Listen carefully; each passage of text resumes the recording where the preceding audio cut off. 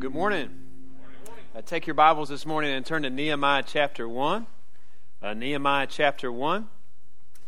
And we're going to begin a new sermon series this morning. It's a good, if you're a first-time guest with us today, it's a good day to be here. We're starting a new series in the book of Nehemiah. If you are kind of trying to remember where that is at, go to book of Job or Psalms, hang a left. It's right before the book of Esther. Hey, use your table of contents. Don't be ashamed. That's what it's there for. All right, so we are in the book of Nehemiah over the next several weeks, and some of you may be wondering, why are we going to study this book? It's definitely not usually a heavily trafficked area in a lot of our Bibles, but man, it is a fascinating story. It's got a lot to teach us about the promises and plans that God has for His people in the world, plans to protect us, plans to preserve us, plans to renew us, plans to restore us in order that He can use us in His kingdom work to advance the gospel on the earth. God wants to use our lives. God wants to continue restoring your life. God wants to continue building you up. What our job is as followers of God is to place our hands continuously into the hands of God as moldable, shapeable clay with a kind of God, take me, use me, shape me, renew me, restore me, build me up, kind of surrendered attitude, right? So we like to restore and to build things, right? If you're not, you maybe like to watch other people do it, like you like TV shows about restored health or TV shows about houses getting renovated and rebuilt and restored. And some of you even like to tackle some of those types of things. You like to utilize the wonderful world of YouTube to do your own projects and to fix things and to build things up. All right, so from a young age, there's really something you can see even in kids, a desire to create, develop, and to build, right? That's why most all of our kids went through their Lego phase. Some haven't gotten out of it. Some of you are big kids that still love to use Legos. All my kids loved Legos. My 7-year-old is right now just in kind of that land of Legos. Under his bed is this giant bin of about 65%, where about 65% of the bazillion Lego pieces that he owns dwell. The rest of them are in exile around the rest of our house, right? In couch cushions, under furniture. Every once in a while, if you hear the vacuum cleaner running for a couple minutes, you're going to hear something rattle. Plastic into that thing, and it's going to be a Lego piece. Sometimes those Lego pieces find the bottom of my bare feet in the middle of the night. That ever happened to you? Is there a pain much worse than that right there? All right? Got to rededicate my life to the Lord every few weeks when I step on a Lego in my house. But he will sit in his room and he'll play with those Legos and build something up over here and tear something down over here and rebuild it back up. And you may have outgrown Legos, but there's still something that's inside of us that likes to build, that likes to create, that likes to restore, even if it's you thinking about it. Hence some of your wives who keep dropping hints about how they're thinking about that bathroom remodel getting done, or that room remodel getting done, right? We're people who get good at that kind of stuff. All right, we're good at restore. Some of you are good at restoring cars. Some of you are good at restoring furniture. Some of you are good at remodeling a room. Some of you in this room have the ability to even build a home. Some of you can build a whole meal, which just boggles my mind, build a whole meal from scratch, right? But there's one thing, no matter how hard we try, none of us are good at rebuilding and restoring. And you know what that is? It's ourselves. It's our inner man. It's our heart. We continuously need God to work on us. We're all works in progress. We continuously need the power of God's Spirit to shape us. We need Him to continue building us. We just got to learn to put our life on the work table, as it were, and let Him work. To let Him work in our lives so He can build us up to be the Christ-conforming, kingdom-advancing, fruit of the Spirit producing, truth-proclaiming, God-loving, people-loving disciples that He's called us to be in this world. And I believe that this little book right here about this little story about an everyday guy named Nehemiah who helped rebuild the city walls of Jerusalem can help build us up to be just that. Because see, what we're going to discover as we walk through this book is that this book is about much more than a wall restoration. It's a story about a greater builder, a God who wants to rebuild and comfort and to restore our lives, His people. All right, so with that in mind, stand with your Bibles open. I'll begin to read in verse 1. And we'll read through the first 11 verses here in chapter 1. The words of Nehemiah, the son of Hekeliah. Now it happened in the months of Kislev, in the 20th year, as I was in Susa the citadel, that Hanani, yes, sounds like Panini, one of my brothers came with certain men from Judah, and I asked them concerning the Jews who escaped, who had survived the exile, concerning Jerusalem. And they said to me, the remnant there in the province who had survived the exile is in great trouble and shame. The wall of Jerusalem is broken down, and its gates have been destroyed by fire. As soon as I heard these words, I sat down and I wept, and I mourned for days, and I continued fasting and praying before the God of heaven. And I said, O Lord God of heaven, the great and awesome God who keeps covenant and steadfast love with those who love him and keep his commandments. Let your ear be attentive and your eyes open to hear the prayer of your servant that I now pray before you day and night for the people of Israel, your servants, confessing the sins of the people of Israel, which we have sinned against you. Even I and my father's house have sinned.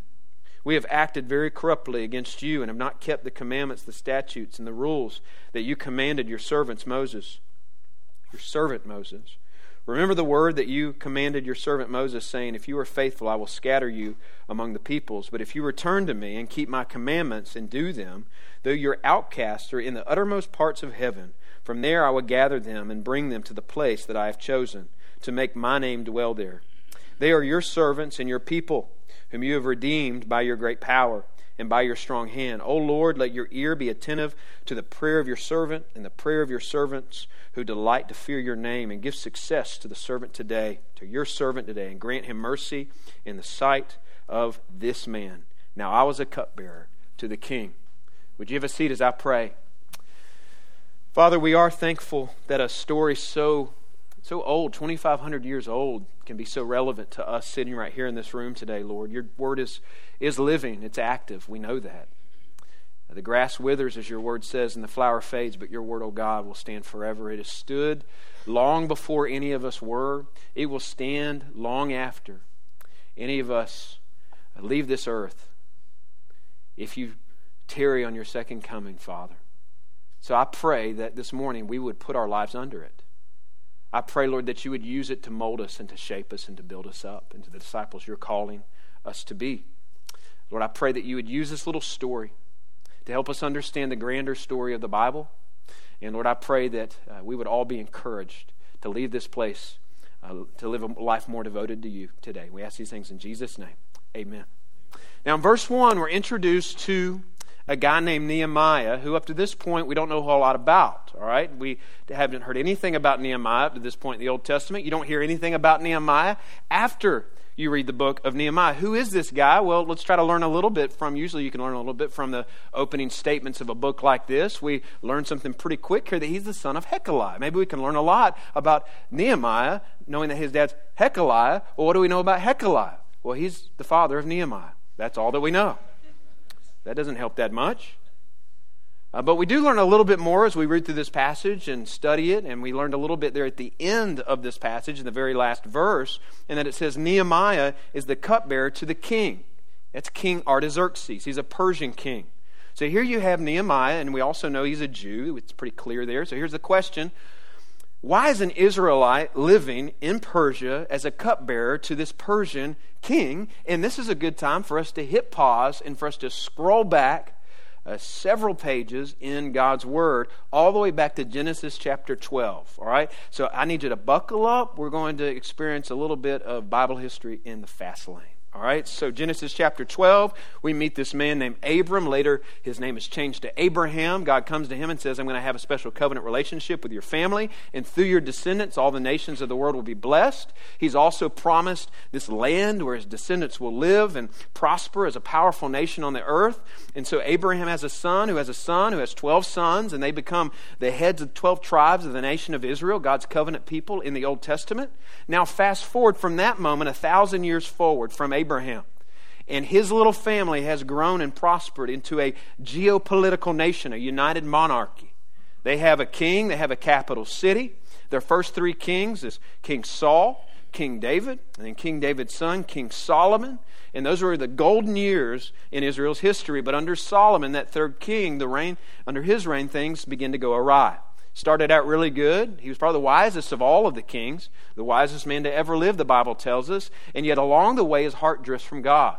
along the way gets into idolatry, and because of that, and because of the sin of the people as well, their unfaithfulness, God divides the nation into two. You got Israel in the north, you got Judah in the south, still one covenant people, but separated into two nations. Each had their own capital city, each had their own king. Most of the kings that they had along the way led them spiritually more and more astray, disregarding along the way God's warning that if they kept turning from God into the idols of this world, God would eventually evict them from the land that He promised them, and they would be judged. And in 722 BC, that's exactly what happens. Israel in the north gets attacked by the Assyrians. They're the ruling power of the day. They take the people there into captive of the northern kingdom. Judah in the south, they kind of hang on for another 136 years until 586 BC, when Babylon, who was kind of the new big kingdom power on the block, mowing all the other nations down under the rule of King Nebuchadnezzar, comes in, and they attack the southern kingdom, and they level the city. They destroy the walls. They tear everything down, burn it to the ground. And the southern tribes are taken off into exile in Jeremiah. As Jeremiah prophesied, that's where they are in captivity for the next 70 years. Now, after 70 years in Babylonian captivity, another empire comes along and takes over, the Babylonians. This is the Persian Empire. All right, and the Israelites, who were the captives of the Babylonians, now become the captives of the Persians. Now, life as a captive under Persian rule was a little bit better than Babylonian rule. They were pretty brutal. All right, the Persians, they were more pluralistic. They let people, live within their own culture a little bit more. The nation captives that were under their rule, they kind of used that as a way to create peace, right? To keep the captives happy, give them a little bit of what they want, right? They're less likely to revolt. And something that the Israelites really wanted, what did they want most? To go back home. They wanted to go back home to the promised land. They wanted to go back home to Israel, the land of promise. And the Bible tells us that God stirs in the heart of Cyrus, the great king of Persia, and he agrees to send the exiled people of God back to Jerusalem to rebuild their city, to rebuild their temple. Now, they're going to go back in 3 waves, all right? So they're sent back from exile in 3 big waves. The first 2 waves are recorded in the book of Ezra. So in Hebrew manuscripts, all the time you're going to see Ezra and Nehemiah together as one long story. All right, they go together. All right, so Nehemiah is kind of a sequel to Ezra. All right, so Ezra records the first 2 waves of the Israelites returning from exile. The first wave happens under a guy named Zerubbabel in 538 BC, and they return and rebuild the temple in 516 BC. And then Ezra also records his own efforts to lead another group in the second wave back to Israel as well, under his leadership. Fun fact, in between the first and second wave, the story of Esther happens. All right? An incredible story about, kind of like Nehemiah, another unlikely person in a Persian palace who God uses to do great things for His glory. But Ezra leads the second wave of people back to Israel. Ezra's focus is more on the spiritual renewal of God's people. He's helping God's people refocus on God and God's Word. And now we come back to verse 1 of chapter 1 of Nehemiah. All right, 13 years have passed since that second wave of people returning back to Israel under Ezra's leadership. The year's 445 BC. All right, and so here we are back in Persia. King Cyrus has died. A couple of the kings have come and gone. Now the current king is King Artaxerxes. And here we find an Israelite named Nehemiah, this ordinary cupbearer. And this whole book is going to tell the story about how he leads the third wave of Israelites back to the promised land to rebuild the wall. You can unbuckle your seatbelt and take a breather. All right? We just went from Abraham to Nehemiah in about 7.5 minutes. And that's going to be some really important background and context for you to understand as we move forward in this study. Now, there's still some questions about Nehemiah here. All right, again, what do we know about him? He's an Israelite. We know he wrote this book. We know that it's in first person. We see that in the first few lines, the words of Nehemiah. And he's a cupbearer to the king. Now, what is that? Essentially, a cupbearer in ancient times was like a professional taste tester for the king. You'd eat some of the king's food. You drink some of the king's drink to make sure it wasn't poisoned. That was a common way for kings to get assassinated in those days. And so you needed a Nehemiah to eat a little bit of your bologna sandwich and to wait a few minutes to see if he keeled over, at which point you would not eat that bologna sandwich. If he's all right, then you're going to dig in and enjoy your lunch. So you need you a Nehemiah. So he had a cupbearer. His name was Nehemiah. Not a terrible job, right? You think about it. You live in a really nice place. You get a lot of free, really good meals. You get to eat what the king eats. You get to drink what the king drinks. It's not a bad gig as long as you don't get poisoned, right? And historians tell us that cupbearers, you may not know this, were not treated like typical, servant-classed people. Right? They would actually be very trusted along the way. They'd build a relationship with the king. They were trusted by the king. They'd have a lot of influence in the king's cabinet. But still, I don't think it's just an incidental detail that label, that title, their cupbearer, is here. I think we should think about that for a moment. Just think about that. Nehemiah has a book written about him in God's Word, canonized. He's a man that's going to be used by God in a certain place, in a certain time in history, to accomplish incredible things for the glory of God. But this is an everyday guy. This is not a priest. He's not a prophet. He doesn't hold a religious office or position. He's a regular guy working a regular secular job. Well, not regular. It's a royal job. But it's a secular job for a pagan boss. The son of Hekeliah, the cupbearer. That's all we know about him. Which seems to be telling us something about the qualifications that you need to be used by God, concerning the pedigree, the background, the education that you need. What are the qualifications this morning for your life to be used by God for His glory? You know what they are? Whatever. God isn't picky.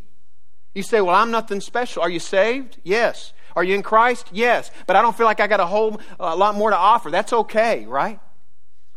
God has a flair for the dramatic. And He likes to take the small and do great things for His glory.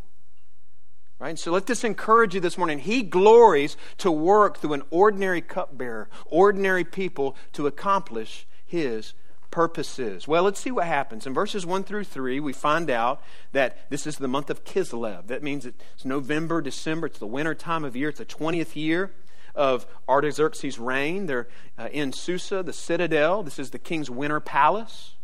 And Nehemiah's brother, Hanani, comes into town, and they're catching up about things going on back in Israel. So it's, how are things going? So again, Hanani's come from Israel, has traveled all this way to visit him in Persia, to visit Nehemiah, and they're catching up. How are things back at home? Nehemiah's asking, how's grandma, how's mom, and how's the wall? And he can see it on his face, and his face drops, and he says, not good.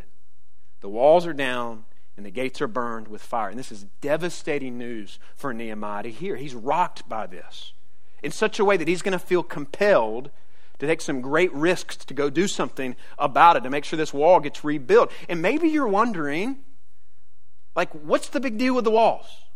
All right, so you're telling me this entire book is chronicling the rebuilding of these walls in ancient Jerusalem, right?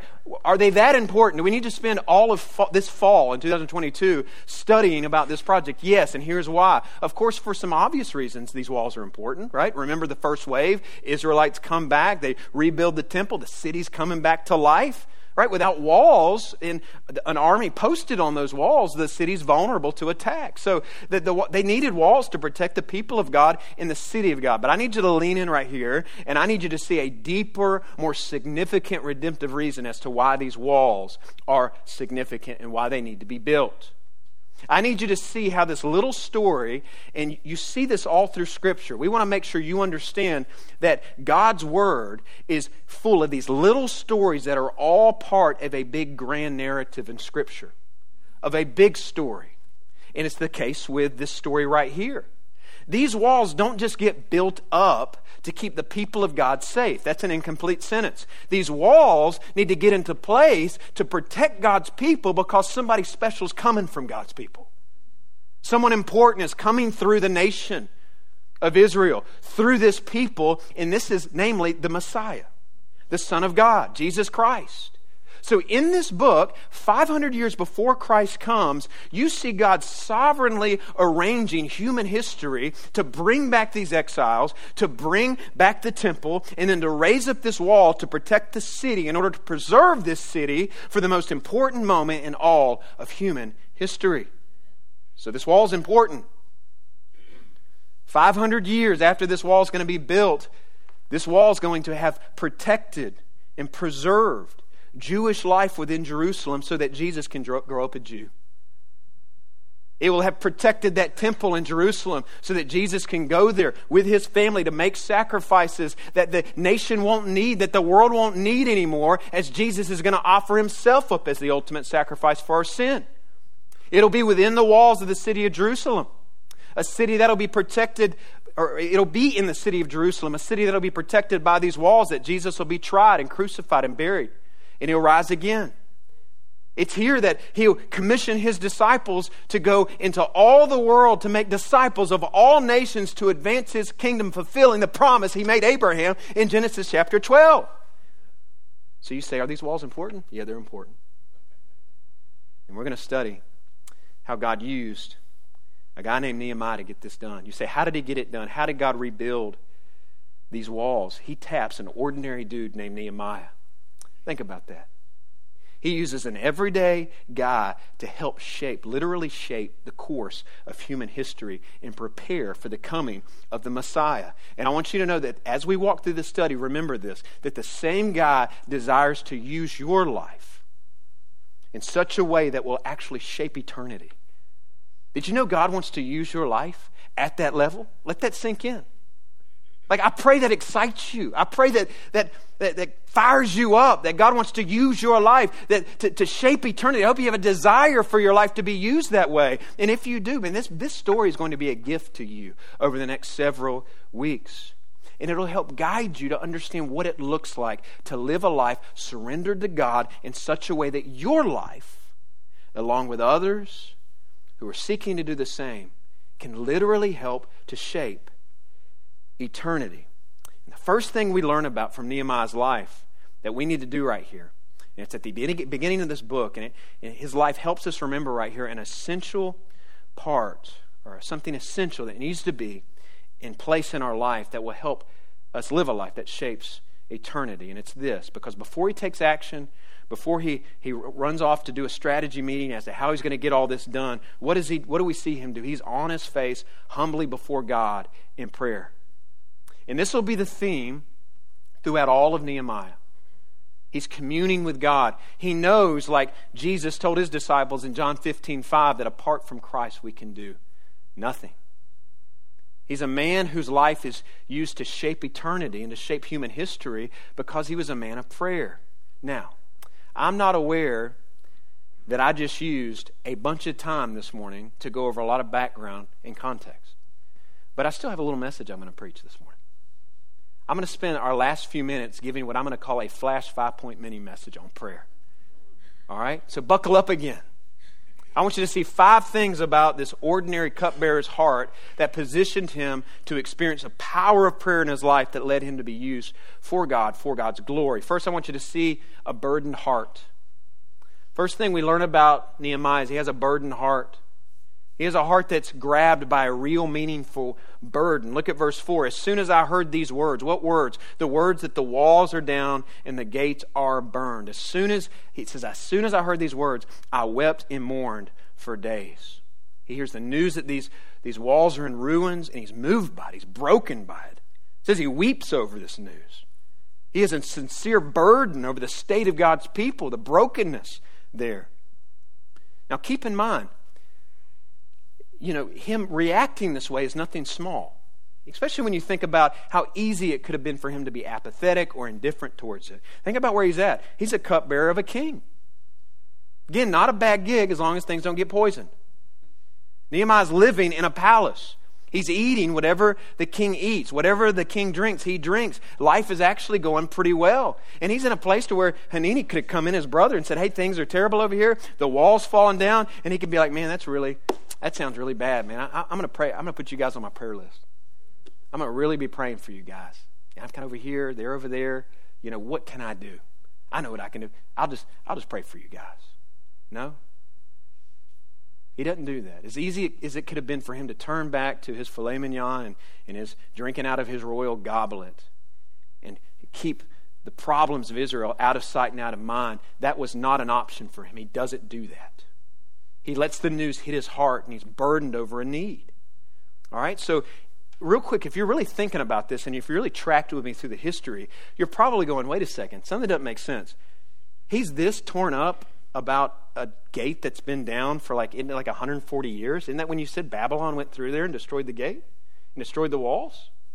Right? That can't be, that's kind of weird if he's weeping. That's like me standing before you today and going, guys, the Titanic sank. And I just start weeping uncontrollably. Right? That would be odd. Right? I'm not saying that's unimportant. I'm just saying it's not new news. And so as you really begin to study, what seems to be happening here is when you read Ezra 4, you begin to understand that it seems like recently a reconstruction project has started. And it was actually King Artaxerxes, pagan king, who halted it for some different, political reasons, halted that. And then some enemies of surrounding Israel came in and they halted the project. They came in and just burned it all to the ground and destroyed what they had built up. And so this seems to be the news, fresh news, that he's responding to. And it hits him hard. And you know what hits him hard? It's not because the aesthetics look off. It's embarrassing that our fence and our wall looks like this. It's something about the glory of God that bothers him. These walls being down makes his God look weak, and he knows his God's not weak. It's shameful. He's had enough. He's ready to act. And what Nehemiah shows us right here, he's an example of what it looks like to not be numb to the brokenness and the needs that surround us in the world that we live in as believers. Is it not easy to grow numb to the needs around us? I can do it all the time. I mean, you just survey humanity this morning and you realize there are whole people groups. There are whole nations right now that have very limited access to, if some of them access at all, to the gospel. We've got neighbors and colleagues and fellow students who don't know Jesus. We live in a city, in a community. We're surrounded by thousands and thousands of homes that are fatherless homes. We're surrounded by people in this community right here every day walking our streets who have deep needs. And it's easy to look at them and say, man, that stinks, that's bad, I'll pray for you, and turn to our proverbial steak and our royal drinks and move on with our life and not do anything about it. Nehemiah shows us that cannot be an option as a believer. We can't do that. We have work to do. There's needs that need to be met. We got a dark world that somebody's got to run into and shine gospel light and point people to the hope of Jesus Christ. That is why we are here. And we got all kinds of excuses. Sometimes it's apathy. Sometimes it's laziness. Sometimes it's just flat out disobedience. Man, sometimes this is what I get tired of the way I think, and I'm kind of tired of hearing other people talk this way, to where people sit around and it's like we just curse the darkness all the time. Talking about how bad things are in the world. Talking about how the world, man, all this world, man, is in bad shape, man, going to hell in a handbasket. What kind of world are we leaving our grandkids? And people talk like you're tempted to kind of back into some kind of bomb shelter and wait around for Armageddon and completely pull back from the world with our copies of Left Behind and wait for Jesus to come back. We look for Jesus to come back. We look forward to Jesus coming back. That's biblical. But you also want to know what's biblical? Is as you wait for Christ to come back, to get your hands dirty. To meet needs. Nehemiah gets his hands dirty. His heart is burdened by needs around him. He's ready to go into the world, not of the world, but to shine the light of the gospel to the broken in the world. We're surrounded by needs that should burden us. People who need to be saved. Kids who need to be adopted. Addicts in our community who are living in bondage to substances, who need somebody to come alongside of them and tell them that Jesus loves them and there's a well that they can draw from that can satisfy the depths of their soul. Amen. And we have the answer for that. We have the gospel. We're carriers of it, and we got to get to work. But before we run and get to work, you feel that? Are you with me this morning? There's needs around us. We got to do something. But before we put on our steel-toed boots, before we put on our hard hats like Nehemiah's going to do here in a little bit, let's do what he does. He doesn't just run out and get to work. What does he do? He does something very, very important here. He gets on his knees and he prays. And we see him praying in some specific ways right here. Number 2, he prays with a worshipful heart. He experiences this burden. He goes into a time of prayer. But notice he doesn't just rush into lists. He doesn't just tell God all the things that he's going to need, treating God like a cosmic vending machine. A7, give me what I need. Here's my request. Give me, give me, give me, give me. What does he do? He comes to God with a heart of worship in his prayer life. He comes in awe. He comes adoring the God of heaven. Look at the title that he uses for God there. O Lord God of heaven, the great and awesome God. Nehemiah has this big view of God, this transcendent view of God. He knows God is big. He knows God is holy. He knows God is other. And as he's approaching God in prayer, he's essentially saying, God, I know Israel has a big problem, but I just need to stop and recognize that you're bigger than any of our problems.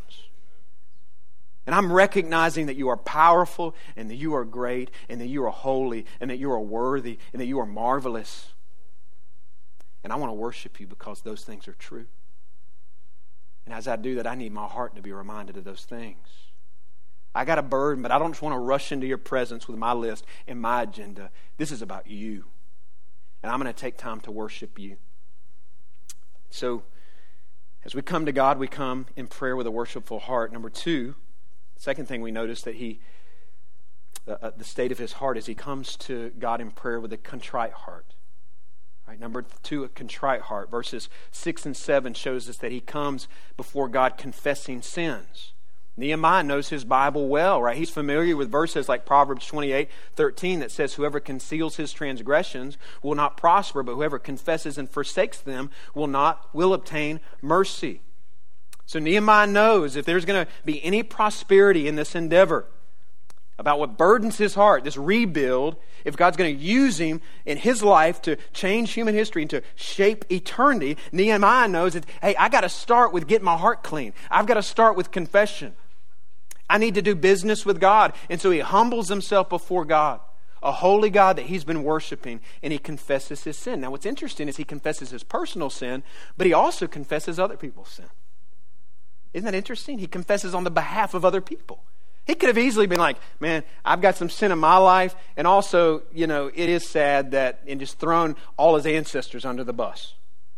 It is sad that them back there, when I wasn't even alive, couldn't get their stuff right, and that's why they had to get evicted from the promised land. You know what he does? He throws himself under the bus with them. He models for us a kind of contrite, humble heart that we ought to come before the Lord with. What does this look like for us? What this may look like is for us, as we look around at how the Lord is not worshipped as he should be around us in the world. As we look around at how over the last 50 years more people haven't heard the gospel as they should have. As we look around and realize that there's more gospel restoration that could have been done even right here in our city in the last 25 years. As we look around and we see a lack of passion for the glory of God, Nehemiah shows us we have something to own there. That we're all guilty. That we've all contributed to the problem. That I'm in the middle of it with everybody else. God, forgive us. We need a contrite heart before the Lord to be used by the Lord. Something that you find always in a disciple of Christ who is moving, who is on mission, who's burdened about kingdom things, who's passionate about the gospel. I'm telling you, when you see somebody on the move like that, you're always going to see something true about their time in their quiet place of prayer, is that it is filled with a real time not only of worship, but of confessing sin personally, and corporately, and consistently. Some of you are here this morning and there's a lack of passion in your life. Hit on that a little Wednesday night. Some of us are still kind of trying to get in the groove spiritually from what's happened over these last few years. But a lack of passion for God in your life is almost always directly connected to a lack of confession and repentance in your life. Christian, you cannot make progress hiding your sin. You cannot be built up into the image of Christ hiding your sin. You cannot grow hiding your sin. It's detrimental to what God wants to do in your life as far as building you up. And you say, well, why is that? Let me give you a big reason why. Because when you humble yourself with a contrite heart, and you keep your heart clean before the Lord, and you commune with Him, and you keep that fellowship tight through confession and through repentance, when that happens, there's a gospel fuel that fills you up. That you're robbing yourself of when you hide your sin. When you don't confess your sin, when you keep it hidden, you're robbing your life of the passion for Jesus and the joy for Jesus and the peace of Jesus and the love of Jesus that rushes into your life in a fresh way when you confess your sins to the one who is faithful and just once again to forgive you of your sins and to cleanse you from all unrighteousness. And you know what the good news this morning is? I'm talking to believers this morning. There's no sin too great. If you hold on to whatever sin that is and keep it in the dark, that's not God's fault. That's your fault. It's actually kind of dumb because He'll forgive you of the sin. Not only will He forgive you, He'll restore you. He'll fill you with the power of His Spirit afresh and give you a passion you didn't have before simply by coming and confessing your sin to Him. So come before Him with a contrite heart. And next, we see Him with a courageous heart in prayer.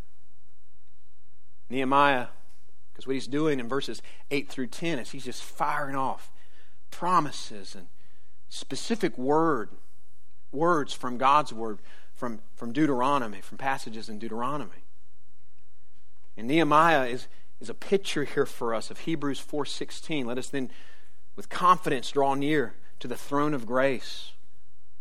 He knows with complete confidence that what he's praying and asking God for right here is in accordance with God's will. You know why? Because he's praying God's Word. Learn to pray God's Word. You want to experience some power in your prayer life? Learn to pray God's Word. He's saying, God, you began. Learn and memorize and know the promises of God. Pray those in your prayers. He's saying, God, you began the work. You brought the exiles back to Jerusalem. The temple is rebuilt. And now I'm asking you to finish the work that you promised that you would finish.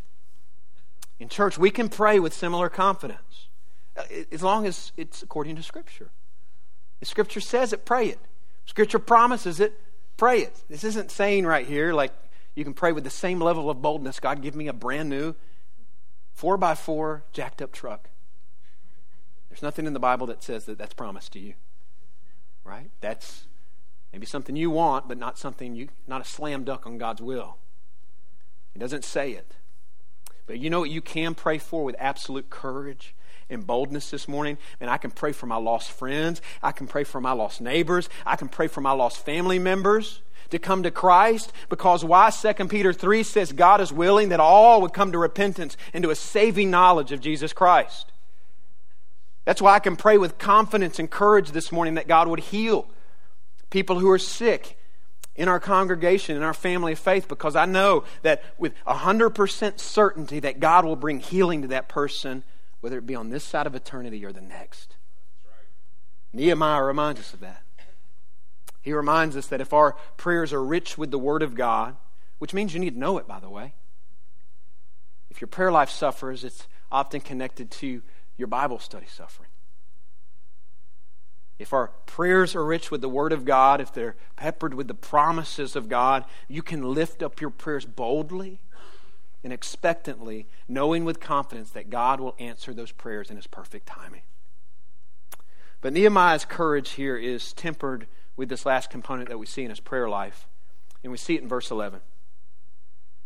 And I'm going to reread verse 11, and then we're going to close. O Lord, let your ear be attentive to the prayer of your servant and to the prayer of your servants who delight to fear your name, and give success to your servant today, and grant him mercy in the sight of man. The last thing we see in Nehemiah in his place of prayer is a man with a dependent heart.